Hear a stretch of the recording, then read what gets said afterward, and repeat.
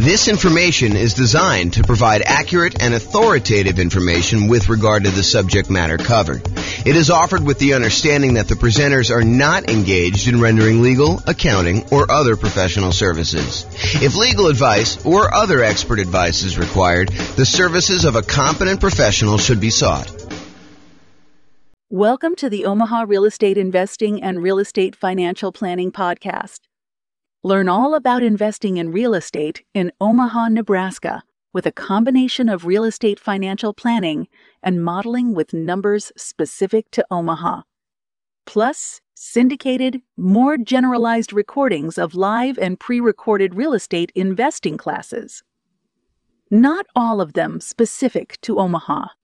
Be sure to stay tuned after the podcast for a message from our sponsors. Well, good morning and welcome, everyone. I am your host, James Orr, and today we have a really exciting class because everybody knows that if you put 25% down after buying an owner-occupant property and you're trying to acquire 10 properties total, 9 rental properties, everybody knows that putting 25% down is way better than utilizing the Nomad strategy of buying an owner-occupant property, moving in, living there for at least a year until you save up to buy the next property, then buy the next property, move out of the other one, convert that to a rental, and repeat that process until you have 1 owner-occupant property and 9 rentals. Everybody knows that 25% down is better. Or is it? That's what we're going to find out today. Today we're going to find out, is it better to put 25% down and buy 9 rental properties? Or is it better to do the Nomad strategy and buy 5% down? And in both cases, we're going to buy an owner-occupant property first. When we put 25% down, we're going to buy the owner-occupant property and we are going to live there forever. We're going to put 5% down. We're going to move into a property. You're going to live there forever. And then we're going to start saving up for 25% down and buying as many 25% down properties as we can, maximum of 9. Or we're going to do this Nomad strategy, save up 5%, move in there, live there. And then once we save up our next 5%, we're going to buy the next 5% down property and do this. You would think to yourself that, hey, I only need to save up 5% to buy the other ones. I'll acquire those rental properties quicker, and that will be better. But with the 25% down one, it may take you longer to save up your down payment, but when you buy the property, presumably the economics are a little bit better because you put more down, so your cash flow is going to be better. And if your cash flow is better, that's going to help you save for the next property. And when you're putting 5% down in some markets, you're going to have some negative cash flow. You're going to have some deferred down payment because you didn't put enough down in those markets to have positive cash flow. So by having negative cash flow, it's actually slowing down how quickly you can save for the next property. There's some really interesting market dynamics going on as to which one of these is going to be better. And that's what we're going to find out today. We modeled this in over 300 U.S. cities. I basically took the median price, what you could get for rent on that property, what the taxes, what the insurance would be, what the appreciation rate would be, what the rent appreciation rate would be, what somebody might be earning in that particular marketplace. And I said, let's go ahead and model this head-to-head strategy of, should I put 25% down or should I do this Nomad strategy? Of course, after you bought that owner-occupant property with the 25% down. And now we're going to be able to see in each market which one's better. And I will aggregate it all for you, but you're welcome to go drill down and look at your specific city to see if this would be better in your city or not. So to clarify, in both scenarios, we're buying that owner-occupant property first. We're putting 5% down, we're going to buy an owner-occupant property. Part of the Nomad strategy, that's normal. We're buying these 5% down owner-occupant properties repeatedly. We're buying those, moving in, living there for a year, and then converting to a rental. That's a little different than when you do the 25% down because we're saving up buying that owner-occupant property first. We're putting 5% down. Yes, we've got private mortgage insurance because when you don't put at least 20% down, the lender's like, hey, look, I want you to buy this third-party insurance policy in order to protect me in case you default. So yeah, we put 5% down, we've got PMI. And that is true whether you're doing the Nomad strategy or you're putting, the 5% down to buy the owner-occupant when you're eventually going to do the 25% down payments. When you do 25% down, you do not have PMI. When you're buying the property and you're putting a full 25% down, that's more than 20%. And so the lender's like, I don't need PMI for that. But anytime you buy with 5% down, you will have PMI. Okay, so in both scenarios, we're buying that owner-occupant property first. In the baseline Nomad strategy, we're saving up until you could buy a 5% down owner-occupant property, living there for at least a year, and until they've saved enough to buy the next property. We're repeating this until they have 10 properties total, 9 rentals, and 1 to live in. In some cases, they don't get to the full 10. They end up either running out of time or they become financially independent before that, and then they may no longer qualify to buy ones.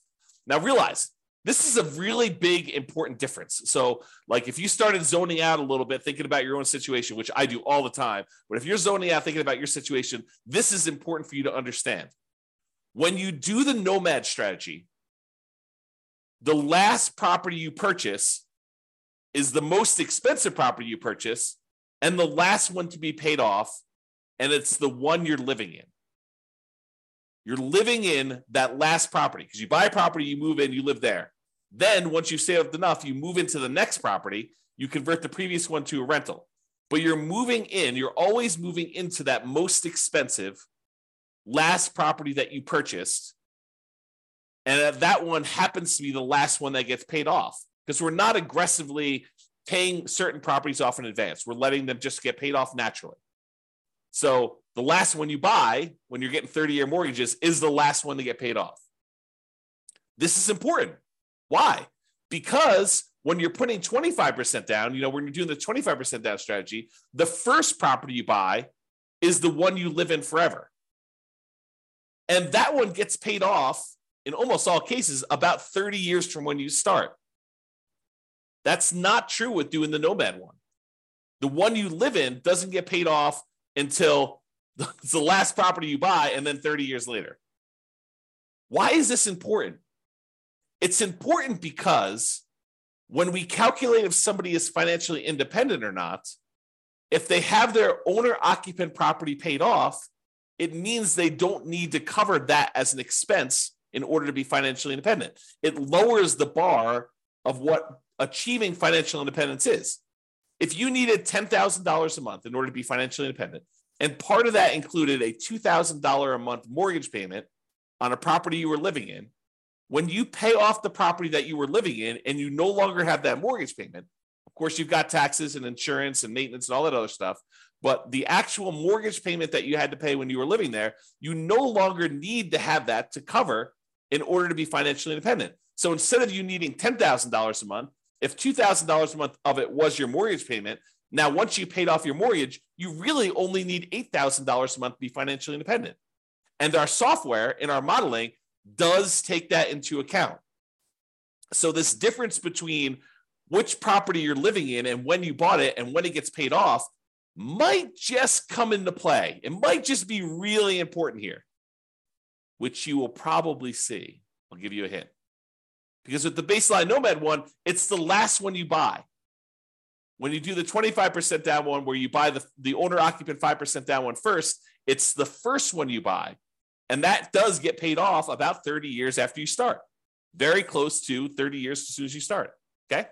All right, so for baseline Nomad, they buy the next property when they've saved enough for down payment, plus closing costs, plus 6 months of reserves for their personal expenses, and 6 months of reserves for all the properties that they own, including the one they're about to buy. And they must also qualify for the loan based on a 45% debt to income ratio. Okay, so we are taking all that into account. So if you're buying properties and you're highly leveraged and they've got negative cash flow, that can slow you down if that's hurting your debt to income ratio. Whereas if you're buying 25% down properties and that is helping your debt to income ratio because it's got positive cash flow and it's pulling your debt to income ratio down, it's making it lower, which is better, then that helps you. So by buying the Nomad strategy, but Nomad properties in some markets where that has negative cash flow, it could limit when you buy your next property. Whereas when you put 25% down, that probably limits you less. In some cases, it actually helps you. It depends on the market and how good cash flow is in that market, how good the ratio, the economics of the property are, the ratio of the price to rent is, or the rent to price, depending on how you want to look at it, how you measure that. Okay? All right, so that's the Nomad one. For the 25% down one, they save up until they buy a 5% down owner-occupant property to live in, and they live in this property forever. That's the first property they buy. Then after that, they start saving up until they could buy a rental property with 25% down, plus closing costs, plus 6 months of reserves for all their personal expenses, and 6 months of reserves for all their other properties. And they can qualify for that loan based on the 45% debt to income ratio. And they repeat that until they buy up to 9 rentals with 25% down each. Okay. If you want to see like the charts I'm about to show you and you want to drill down and mouse over them and do all that other stuff, you can go to the URL on the screen here. I'll put it in the show notes as well. Okay. But if you want to go and see that, you can go look at that. All right. So we talked a little bit about this idea of being financially independent. So what makes somebody financially independent when we're doing our modeling? Well, the income from their investments need to exceed their personal expenses. That's the simple version. But what counts toward the income from their investments? Well, any net positive cash flow from rental properties counts. That's income minus all their real expenses, vacancy, principal, interest, taxes, PMI, property insurance, maintenance, management, all that stuff are expenses. So it's their net positive cash flow after all those expenses. That does count toward whether they are financially independent or not. Plus, any money that they have invested in the stock market or bonds or whatever else they got there times a safe withdrawal rate. So if they've got $1 million they go through, they buy all their rental properties, and then they start saving up money in their bank account, in their stock market account in this case, because it's what we have their extra money invested in. But if they've got that invested in the stock market, then basically you take that money, let's say they have $1 million, times the safe withdrawal rate. Let's say they think that 4% is their safe withdrawal rate. So it's 4% of the $1 million per year also counts toward them being financially independent. So, $1 million times 4% is about $40,000 a year. So what is that? Like, $3,400 a month, somewhere in that ballpark would be counting toward them being financially independent. That does count. And then 3 other sources of passive income, which in this case did not come into play because we didn't model it. We didn't model Social Security. We didn't model them buying annuities, and we didn't model them getting a pension from their job. But those would also count towards someone being financially independent. All right, so the assumptions. So each city's modeling uses their median home price and the estimated rent on those properties. Now, it is important to realize, I'm kind of known for these 88 strategies to improve cash flow, but we did not apply any of the 88 strategies to improve cash flow in this modeling. We didn't try to maximize and optimize for cash flow here. We just said, look, we're buying a median price home with median price rent. And so we're sort of just trying to determine if that type of property is good. So this isn't really like, if you could do really amazingly well. This is sort of like, hey, if you just kind of show up in this marketplace and you buy just, right off the shelf stuff and don't do any type of optimization, this is what is likely to happen. We'll do future classes where we optimize things, where we buy at a discount or we get a premium in rent or we do, a strategy where we can get a little bit higher cash flow. We will do all those assumptions, all those kind of like analysis and comparisons in the future. We're doing like one of these a week, which for people on the podcast feels like one a month because we teach daily classes, but we publish a podcast once a month or once a week, with some really rare exceptions. So we are doing these and we will get through all of them. If you want to see, a lot of them are done already. And you can go look on the website under the realestatefinancialplanner.com/model, MODEL. You could see a lot of comparisons that we've already done. And I've got like 100 that I plan on doing. So there's more coming. Okay. The job income does vary based on the city so that they can afford property in that marketplace. If I said everybody makes $5,000, the people in Los Angeles could not afford a property based on that. They'd never hit their debt to income ratio in order to hit a median price property. So someone in Los Angeles earns more money than someone in Mobile, Alabama, as an example. Okay. However, when you earn more money, your personal expenses are higher. And so you need to overcome a higher hurdle in order to be considered financially independent. So to those who more is given, more is expected in order for them to be financially independent. Even though they get a benefit, they're also handicapped in whether or not they are financially independent. So when you have a higher income, you need to exceed a higher level of return, a higher level of dollars coming in, I guess it's a return, in order to be financially independent. Okay.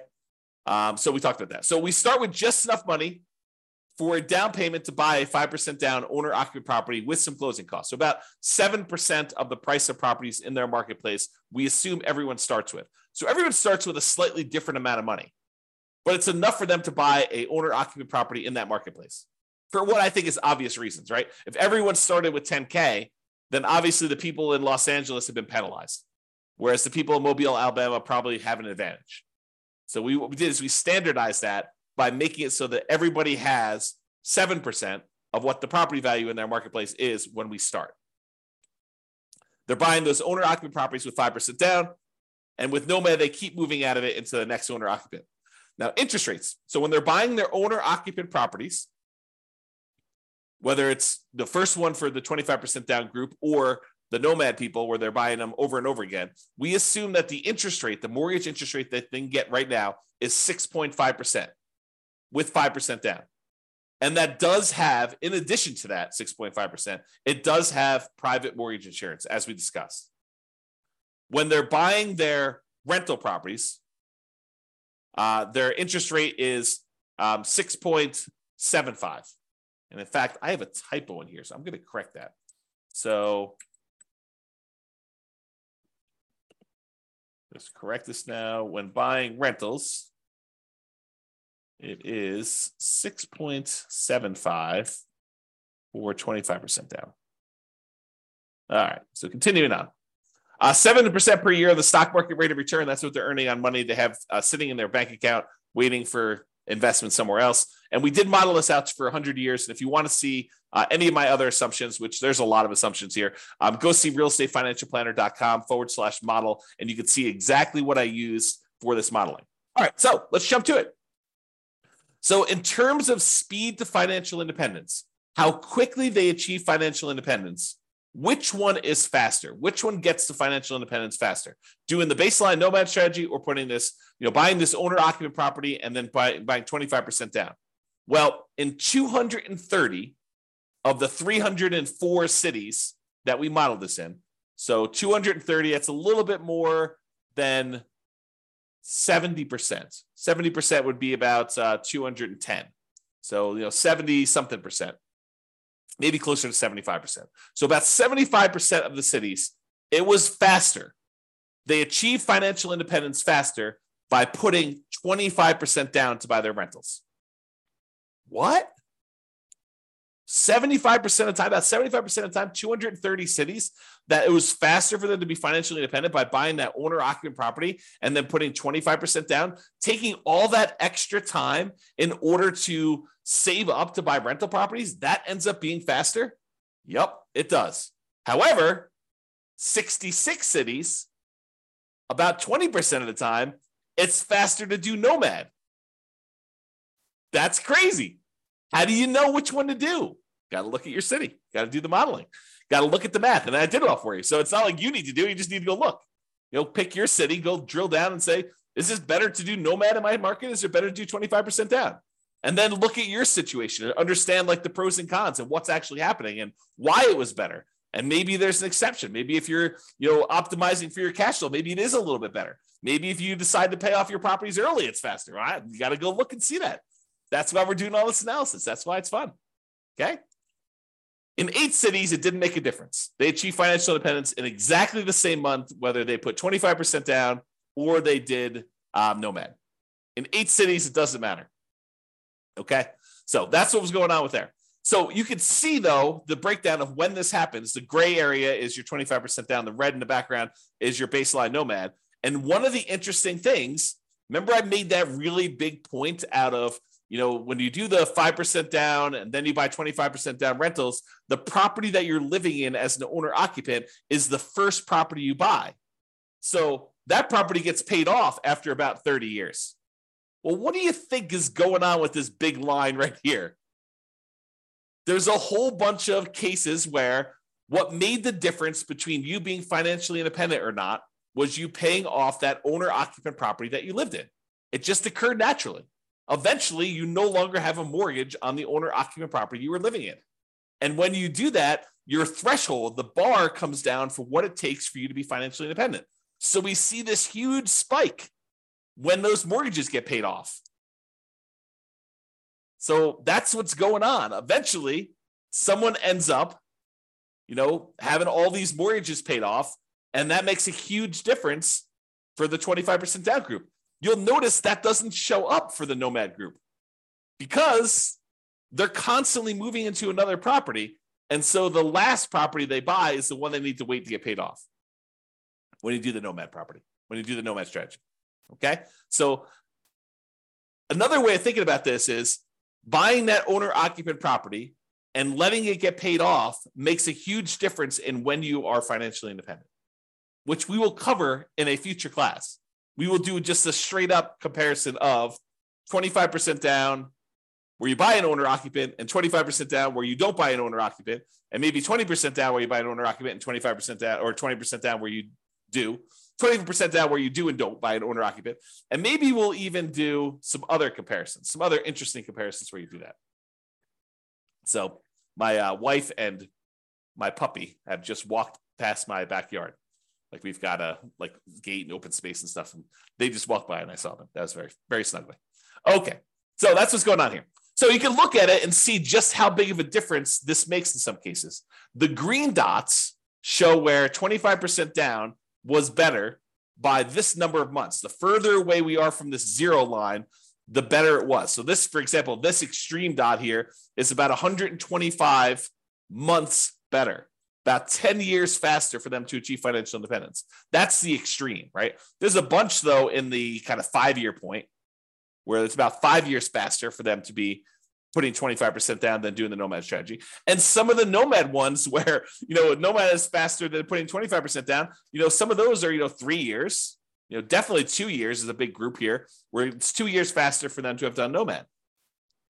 And is it skewed where, is it better to do this strategy when you have higher priced houses? In my opinion, there seems to be a preference for when you put 25% down, that tends to be a better strategy with more expensive properties, right? This axis right here shows you how expensive the properties are. These are inexpensive properties over here. These are the more expensive properties over here. And you can see that it tends to be more green, better with 25% down when we get up into the more expensive properties. It's not exclusively. There's one that's almost $1 million that was better to do Nomad, but it seems to be a pattern, a slight pattern that when you have more expensive properties, it tends to be a little bit better to put 25% down. That's what the data suggests. Okay. All right. So we talked about speed to getting to net worth. Speed to getting to financial independence. Now let's talk about net worth. Because there's two different things, right? There's how fast we get to FI, and then there's also how much money we got. Who has a higher net worth?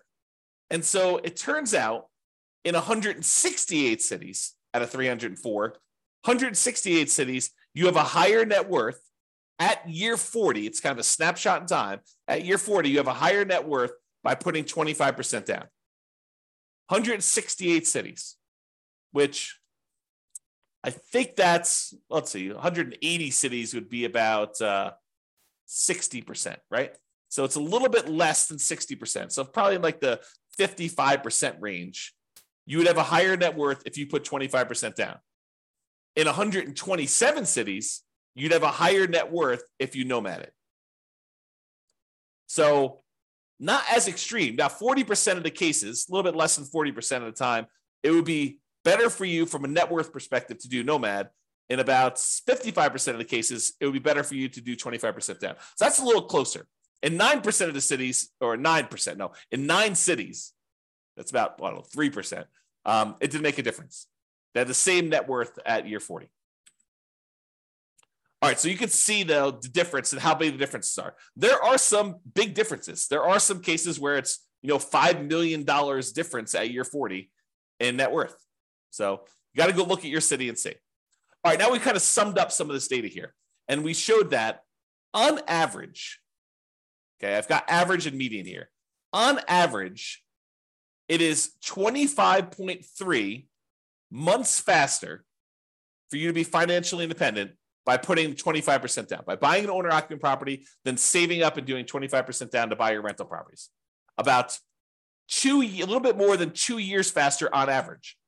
On median is when we take all the numbers, we stack them up from the lowest to the highest, and we look at the middlemost number. There happens to be 2. We take the average of the 2 middle ones. But We look at the middlemost number, and on median, it is 73 months faster for you to put 25% down. So what is that? That's like 6 years? 6 years faster. 6 years of, if you happen to have a job that you really hate, that you didn't need to work because you were financially independent faster. What if I could save, this is like, sounds like the sleazy late night infomercial TV thing, right? What if I could save you 6 years of working at that job that you hate just by changing the way that you acquire rental properties? That sounds so bad. It sounds so sleazy, right? What if I could save you 6 years? Yeah, that's really what it is, right? I mean, that's what we're talking about. If you do this 25% down, then you've, on median, half the time it's better than that. Half the time it's worse than that. That's what median is. It's better for you to put 25% down. 6 years. That's a big difference. I mean, even on average, it's 2 years. I mean, think about it. 2 years of not having to go into a job that you hate. Now, if you love the job, you can keep working. Do whatever you want to do, right? Now, difference in net worth. So on average, the difference is about $235,000. Not that big of a difference. On median, it's about $377,000. Okay. And on average, it's slightly better in terms of Nomad. On median, it's slightly better in terms of 25% down. So go figure. There are some really extreme cases with Nomad where it's much higher, and there are some cases where Nomad where it's not as good. Okay. Now, as far as risk goes, the risk, I think, varies a little bit, right? Because when you put 25% down, you end up having slightly lower risk with all the things associated with debt. You know, like your debt to income ratio tends to be a little bit better in general. Like you would think, right? Because you're putting more down. So your debt to income should be a little bit better. So let's take a look. Debt to income. Yeah, debt to income is a little bit better on average for 25% down and a little bit better on median. I mean, but are we talking about like these monstrous differences? No, it's 19.6 versus 18%. I'm sorry, 19.6 versus 18 for the difference between median and average. It's 30% debt to income average for baseline Nomad versus 19.6. So not insignificant, not horribly bad. What about debt to net worth? Well, same thing. Whenever we're talking about debt, you're probably going to see that 25% down is better because you have less debt. You're putting more down in general. And your debt to your account balance, your liquidity. Well, when you have more money because you didn't put enough down, you didn't put more down for the 5% down Nomad, you tend to have a little bit more liquidity. So the amount of debt you have compared to your bank balance, a little bit better for Nomad. Then months of reserves, we looked at that, and then rent resiliency, we'll cover those another thing. But the like risk measures are split. It's not universally better one way or another. Okay. In some ways, it's better to do Nomad. In some ways, it's better to do 25% down. All right. So remember, we've been talking about the median property and sort of like the associated rent that goes along with this. You could apply those 88 strategies to improve cash flow and improve on these. So you shouldn't think, this is exactly how I will do. I mean, it'll never be exactly how you will do because there's no way that things will fall into place and be exactly the same. I just watched this documentary on Infinity. And they were talking about how, there's an infinite number, if imagine, hypothetically, theoretically, there was an infinite number of universes where an infinite number of us existed. In that case, with an infinite number of us, you could possibly achieve this exact simulation, this exact model. But in this universe, not likely. The chance of property prices going up exactly 3% and interest rates remaining exactly at 6.5 or 6.75, depending on which one you're buying, for the entire 100 years that you were doing this, and you managed to get that, and taxes and insurance went up by that exact number every time. I mean, the chance of all that happening is like zero. Okay. So we're basically using this median price property, what rent might be on those. You should be able to choose and do better, right? And we do some modeling where we do those improvements. You can see the impact. Go look at the realestatefinancialplanner.com/model, or we'll do future classes where we compare those different things.